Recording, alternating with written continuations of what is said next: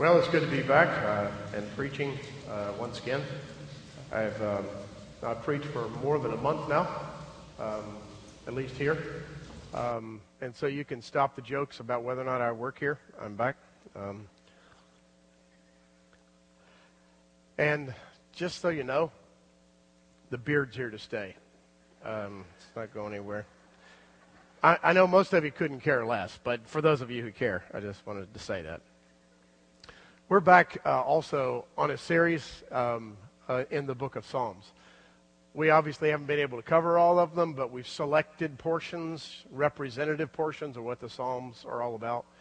And for the next 2 weeks, which is the way we'll wrap it up, we're going to talk about what is called the Song or Songs of Ascents. 2 of them were read this morning. They run from Psalm 120 through 132 or 34. And in your Bible, there's even a little subheading under each one of them called Song of Ascents. What are they? Well, in brief, they're pilgrimage psalms. They're songs that were sung by pilgrims, primarily going up to Jerusalem. That's what we know of them. We speculate a lot of other things about them, but we're quite certain that's exactly how they were used. As a matter of fact, these pilgrims would have sung it 3 times a year if they were close enough to Jerusalem to go up for 3 feasts. And as they traveled, they sang these songs as they ascended to Jerusalem, the highest point in the land of Israel. And the center of Jerusalem, the temple. Today I want to cover 3 psalms. I know you don't think I can do it in 20 minutes, but I can. Or 25. 3 Psalms, 120, 121, and 122, lifting a theme, a major theme from all 3. Now, I want to start out this way, acknowledging something. None of us have a heritage of being a religious pilgrim, right? I mean, nobody has a sacred site that they go to 3 times a year. Most of you, anyway. Most of you don't even identify a sacred site that you journey to once in your life. We don't think quite like these people thought. So for us, maybe we need to enter into the mindset of these singers by trying to borrow from something that might be ours. And for me, the borrowing means remembering a trip. I was raised in South Florida, but I was born in Louisville, Kentucky. My grandparents and all my relatives, except for my brothers, lived in Louisville. So early in my childhood, we began a journey twice a year to Louisville, Kentucky from South Florida. Now those journeys sometimes ended up being only once a year, but we never missed at least one journey once a year at Christmas time. My dad was a professor at the college, so it was perfect. School was out, we were done, and we'd pack in a car, 3 boys in the back seat. We never had a van. We also never had videos. That goes way back. We didn't have cell phones. We didn't even have electronic games like Game Boys that you used to remember. Some of you maybe. Nothing. All we had was each other in the back seat and our parents' hands. Stop that! It was a journey. I tell you, it was a journey. And we stopped. We did. For gas and to go to the bathroom. And that was it. It was a 1,000-mile journey. And in 18 years, I can remember one time stopping in a hotel. We drove right through the night, and Dad did all the driving. And there's all kinds of memories associated with it. Because in my childlike mind, Louisville was the promised land. I know it's kind of sick, but it was. And all my relatives had their teeth.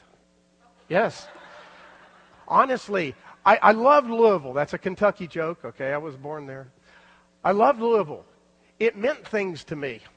It meant Christmas. It meant cold weather, which I never got in Florida. It meant snow.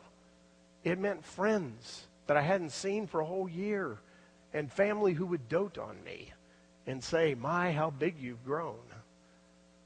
And I remember the trips. I can still see the sights. And I can still smell my brothers in the back seat. It was a journey. It was a pilgrimage. These people would remember a pilgrimage. Something like that. Remember the story of Jesus? When they lost him, they didn't know where he was. He was coming back from Jerusalem. They were on a pilgrimage. Actually, of course, Jesus knew exactly where he was, debating with the theologians in the temple. When they found him, they asked him, "What are you doing? Why'd you go away?" He said, "I got to be about my Father's business." And they wondered, what in the world does that mean? Jesus knew pilgrimage to Jerusalem, even as a young child.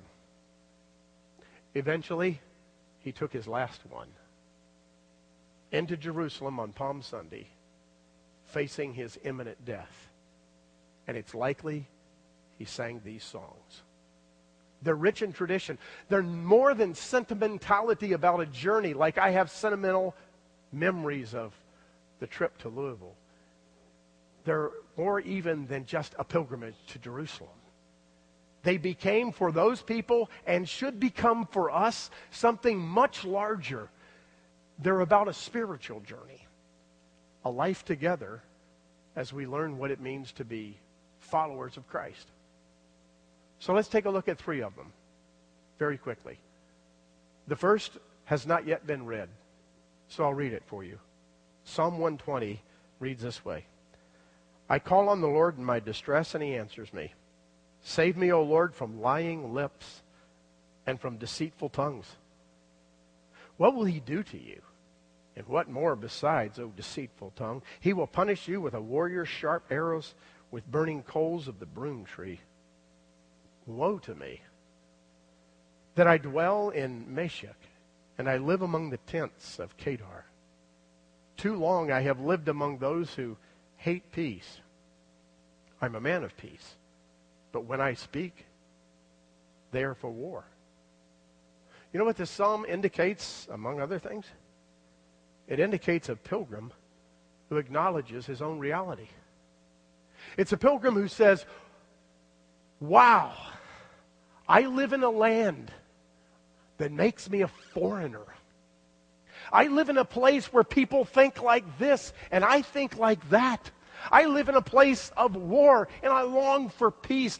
I live in a place that is not right, and I want all things to be made new. And I long for the day as I journey to Jerusalem, where everything will be made new. Let's put it in modern terms. You know what this pilgrim is saying, or we should say? We should acknowledge our own reality this way. And here's what it means to acknowledge our own reality. Here's the reality. The next election is not going to solve everything. The next scientific breakthrough will not fix all the problems. Your next promotion will not satisfy you. More money won't be the solution, because every one of those is from the problem. He says, I live in the problem. I'm submerged in the problem. I live with Meshech and with Kedar, and I don't want to be here any longer. I long for everything to be made new. Meshech and Kedar is a very general reference to warlike tribes. They're not in a particular location as much as they are a description of people actually parted by centuries. But he uses as an image. And the image? Oh, it's modern. We know it, right? World War I was the war to end all wars. And in that war, 30 million people were killed. Only a short time later, as history goes, World War II erupted. Same place, same people. Really, the same issues. And this time, 60 billion people were killed. Do I need to tell you the rest of history? No, because for most of you, you know it all too well. It's one war after another. It's one act of violence after another. It's one crazed gunman eliminating life, one right after another. The pilgrim says, I live in this and I want out. It's a confession, really, of his own reality. You know what else he's acknowledging is not just where he lives. He's acknowledging that he needs to be rescued. He's suggesting, as we all need to take into our own subconscious, he's suggesting that the solution to the problem is not here, it's out there. And the only way to accept that reality is to reject something in order to accept something else. There's two great rejections in the Old Testament that stand out as images for this. When Abraham left Mesopotamia, he turned his back on everything that was sophisticated and intellectual and the high point of culture at that time. He turned his back on it and he walked in the path that God has chosen. Where? He didn't know. When? He wasn't sure. Why? Because God called him. And then Moses. He turns his back on Egypt. To turn your back on Egypt meant to turn your back on the highest of civilizations. The place that understood how to fix every problem in ancient culture. And he walked away and he followed God into a wilderness. Where? To a promised land he'd never seen. How? Pillar of fire by night and a cloud by day. When? A long time. And you know, he only saw it. Some of them walked in. The pilgrim says, I understand my circumstance and I have to turn my back on the reality that is the problem, and I have to acknowledge it can't be fixed by that. I must pursue God. Intellect and power in our world are divorced from God, and they're held up as the solution. There's some chilling words by a man called Abraham Heschel who put it this way. Here's our condition, he said. Man reigns supreme with the forces of nature as his only possible adversary. Man alone, free and growing stronger. I'll interject. That just makes me quiver. Then he says, in this condition, God is either non-existent or unconcerned, according to this perspective. It is human initiative that makes history, and it's primarily by force that things change. Man can attain his own salvation. That is the culture we live in. And the pilgrim says, I want to acknowledge it and reject it and follow God. Because the culture won't fix it. The culture's the problem. The second psalm, Psalm 121, it's the one that's so famous. It's often called the traveler's psalm. People pray it frequently over their family. They pray it before they take trips. It's those wonderful words, I lift up my eyes to the hills. From where does my help come from? My help comes from the Lord, the maker of heaven and earth. And he won't let your foot slip or stumble. He's watching over you, this great God of Israel, and the one who never slumbers or sleeps. The sun, it's not going to smite you by day, nor the moon by night. God's going to take care of you. Psalm 121 is remembering sovereignty. It's the pilgrim saying, I acknowledge my reality. Now I remember that you're sovereign. And as I walk with you through this life, I acknowledge my reality and I remember that you're always with me. I remember that you're by my side all the time. And I look up Why do I look up? Because my solution is not in the condition itself. I look up because I need help, and it's out there. And I look up, and it seems like he says, I look to the hills for my help, right? But he really doesn't. As a matter of fact, the hills were infested, as we know from Old Testament descriptions of stories of the hills, with multiple gods, the gods of Baal, temple prostitution, even sacrificing of children. That was a representation of the hills. He doesn't say, I look to the hills for my help. He says, I look to the hills. I look above myself. Where does my help come from? It comes from above the hills. It comes from the maker of heaven and earth, the one who made the hills, the one who made the valleys, the one who made me, the one who made all creatures around me in the mire that I live in. I look above the hills to the great God of the universe for my help. You know, this description is not the nonsense of the so-called prosperity gospel. It's not a description that suggests that if you follow Jesus, everything's going to be okay. Why is it not a description of that? Because we got a brain, that's why. Because we know the Psalms. And we understand that the psalmist who says these kind of things is also the psalmist whose foot actually does slip, who really does have trouble in his life, who watches his friends and relatives die. And we know from the rest of Scripture that even though we hold tightly to this promise, we still understand the reality of pain and affliction in our world. That song we sang was wonderful. Remember the words of that song. Love, your love, is like a hurricane. And I'm the tree bending beneath the weight of your grace and mercy. In the midst of that bending and the weight of your grace and mercy, suddenly, out of nowhere, the reality smashes into my senses that these afflictions are actually eclipsed by glory. That's what the psalmist is saying. Not that everything's going to be perfect, but even in the midst of the afflictions, this glory will eclipse the human reality that is yours, and you'll understand that what the psalmist is saying is, I will preserve your soul. No evil can harm you. No affliction that comes your way will ever touch your never-dying soul if you leave yourself in God's sovereign care.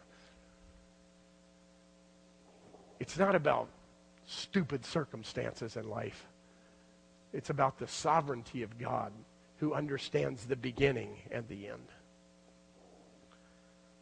So the psalmist says, I'll acknowledge my reality in Psalm 120.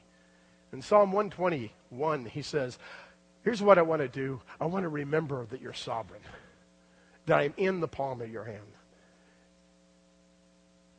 In 121 and 122, he says this, I want to allow worship to be the framework for my life. Can I read those words again? I know we read them already. See, this is the pilgrim who's been walking. The pilgrim who has said, I understand my own reality. The pilgrim who says, I really am embracing the sovereignty of God. And he sees something as he's walking. He sees Jerusalem. It's up there. It's that city on a hill.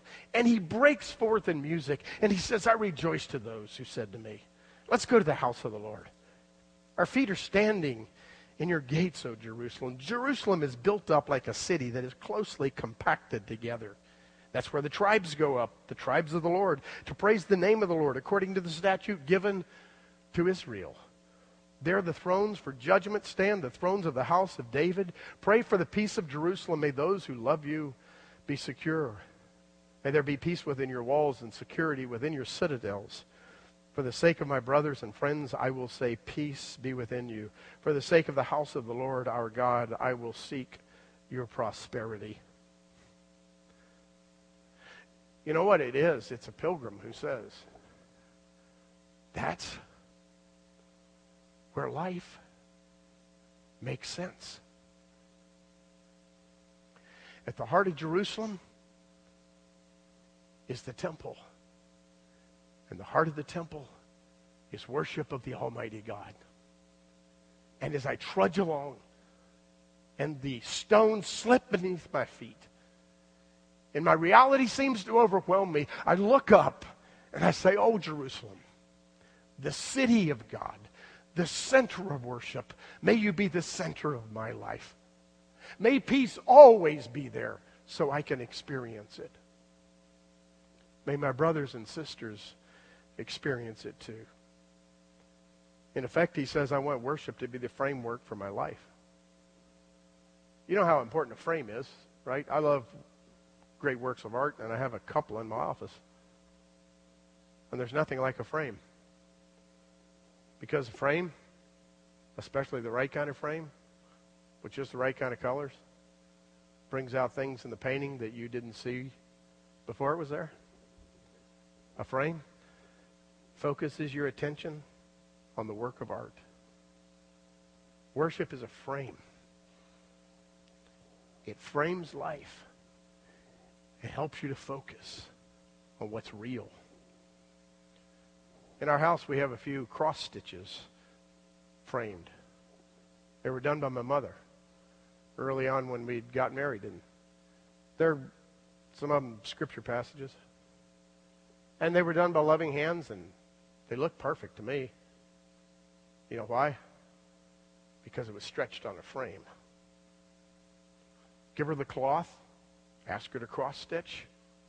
She can't do it without a frame. That frame's got to tighten that cloth. And then and only then can the story or the words be seen correctly. Worship is like that for a pilgrim. It frames our life. It stretches us. It helps us to understand reality. Let me put it another way. It overturns our reality. Because our reality says that the most real thing in the world is the visible. And worship says the most real thing in the world is the invisible. The invisible presence of an almighty God. The invisible sovereign hand of God and the affairs of humanity and in your life. All those things, they're so counterintuitive. But in worship, we're called back to them. I want you to notice something else. It's corporate worship he's talking about. He's saying, let us go up to Jerusalem. I can't wait to be there, the peace of Jerusalem, the center of Jerusalem, the temple with the people of God. Because it's with the people of God that I get my center. You know, personal worship is profoundly important. There's a really earthy human place in my house that's also very sacred. It's my basement. And it's not just because it's my man cave. It's because that's where I begin my day. In reading the scripture and in prayer. But I want to tell you this. It's absolutely inadequate. Why? Because as sincere as I can be, I'm still clouded by my own personal prejudices when I try to worship God only on my own. It's in the context of community where people challenge my ideas, where the scripture is read and sung and prayed and preached, that God intersects my prejudices and turns my ideology upside down and gives me a new understanding of what he read and what is preached. It's in the context of community worship, that I'm transformed. You know, unfortunately, we take the most incredible thing and we mess it up. We're good at that, aren't we? We can take worship and mess it up. One of the first ways we mess up worship is that worship can actually become all about us. Is that the ultimate irony or what? Worship is about God, not about me. I love what Eugene Peterson said about this. By the way, I tweeted it this week, if anybody follows me. It's a great quote. Here's what he said. Worship is an act that develops feelings for God. Not a feeling for God that is expressed in an act of worship. You see, I turned it upside down. We talk about worship frequently as our expression, our feeling, our emotion towards God. And Peterson says, no, that's important. But get this. What is really true about worship is that you see the truth concerning God and you express it. And in the middle of that expression of truth, sometimes you're graced with a feeling. When we worship, whether we feel or not, we worship in truth. And that's what transforms, not our feelings. We worship what is true. And sometimes we actually feel it. By the way, do you know worship is commanded in the Scripture? You could ignore the command, but it's a command. Worship God. Make Him the center of life. Just a couple of comments in conclusion. You know what the big challenge of this compared to that little story I gave you about traveling to Louisville is? We knew how to get there. Yeah, we didn't have MapQuest, GPS, all that stuff, but didn't need it. Dad knew the route. It was well marked. Even in the dark, that glowing sign that said I-75 was there. Said north or south. We weren't confused. It's not the same with faith. We journey to a place we've never seen. We walk with an invisible God. The path seems to look different every day. And we're called to follow. You know, we don't have one report about a guy who came back. Oh, you might say innuendos in the Scripture, but really, no real report. John gives us an image. It's a revelation of what it is going to be like in the end before he arrives. What we have is a promise. It's out there. One day God's going to make everything new. And you've got to trust it. The invisible, all-knowing, personal, loving God. One of my favorite works of literature, of course, is C.S. Lewis's Chronicles of Narnia. Remember, really on more than one occasion, Lucy and the kids, they're traveling through the dark. They can't quite figure out where they are. No North Star to guide them. And somewhere in the midst of the haze and the fog and the darkness, they're terrorized by the sound of a roaring beast, a lion. When the fog clears, when daylight comes, they realize it's been Aslan. All along. Roaring to the right, then to the left, then behind, then ahead. Always unseen, but heard, guiding them through the darkness. That's a picture of the journey. And these Psalms, they're like a compass for an invisible path because they point to God. You know what these Psalms are? They're a reminder to pilgrims about how to live. But there's something else. If you're listening, they're an invitation to those of you who might not yet be a pilgrim. Wouldn't it be wonderful if this was reality? It is. Would you like to be a part of it? You surrender your life to God. Let's pray. Lord, you've been so gracious to us by giving us the wisdom of your word and by giving us a fellowship of believers who challenge us and remind us, by giving us a community to worship in which centers our life. We pray, Lord, that you will not allow us to neglect the things that are important. You will help us to believe that the things that are invisible are just as important, even more so, than the things that are visible. You will give us wisdom as we navigate the affairs of our life. and try to discern your will. We thank you for calling us, Lord. We thank you for the eternal hope that is ours.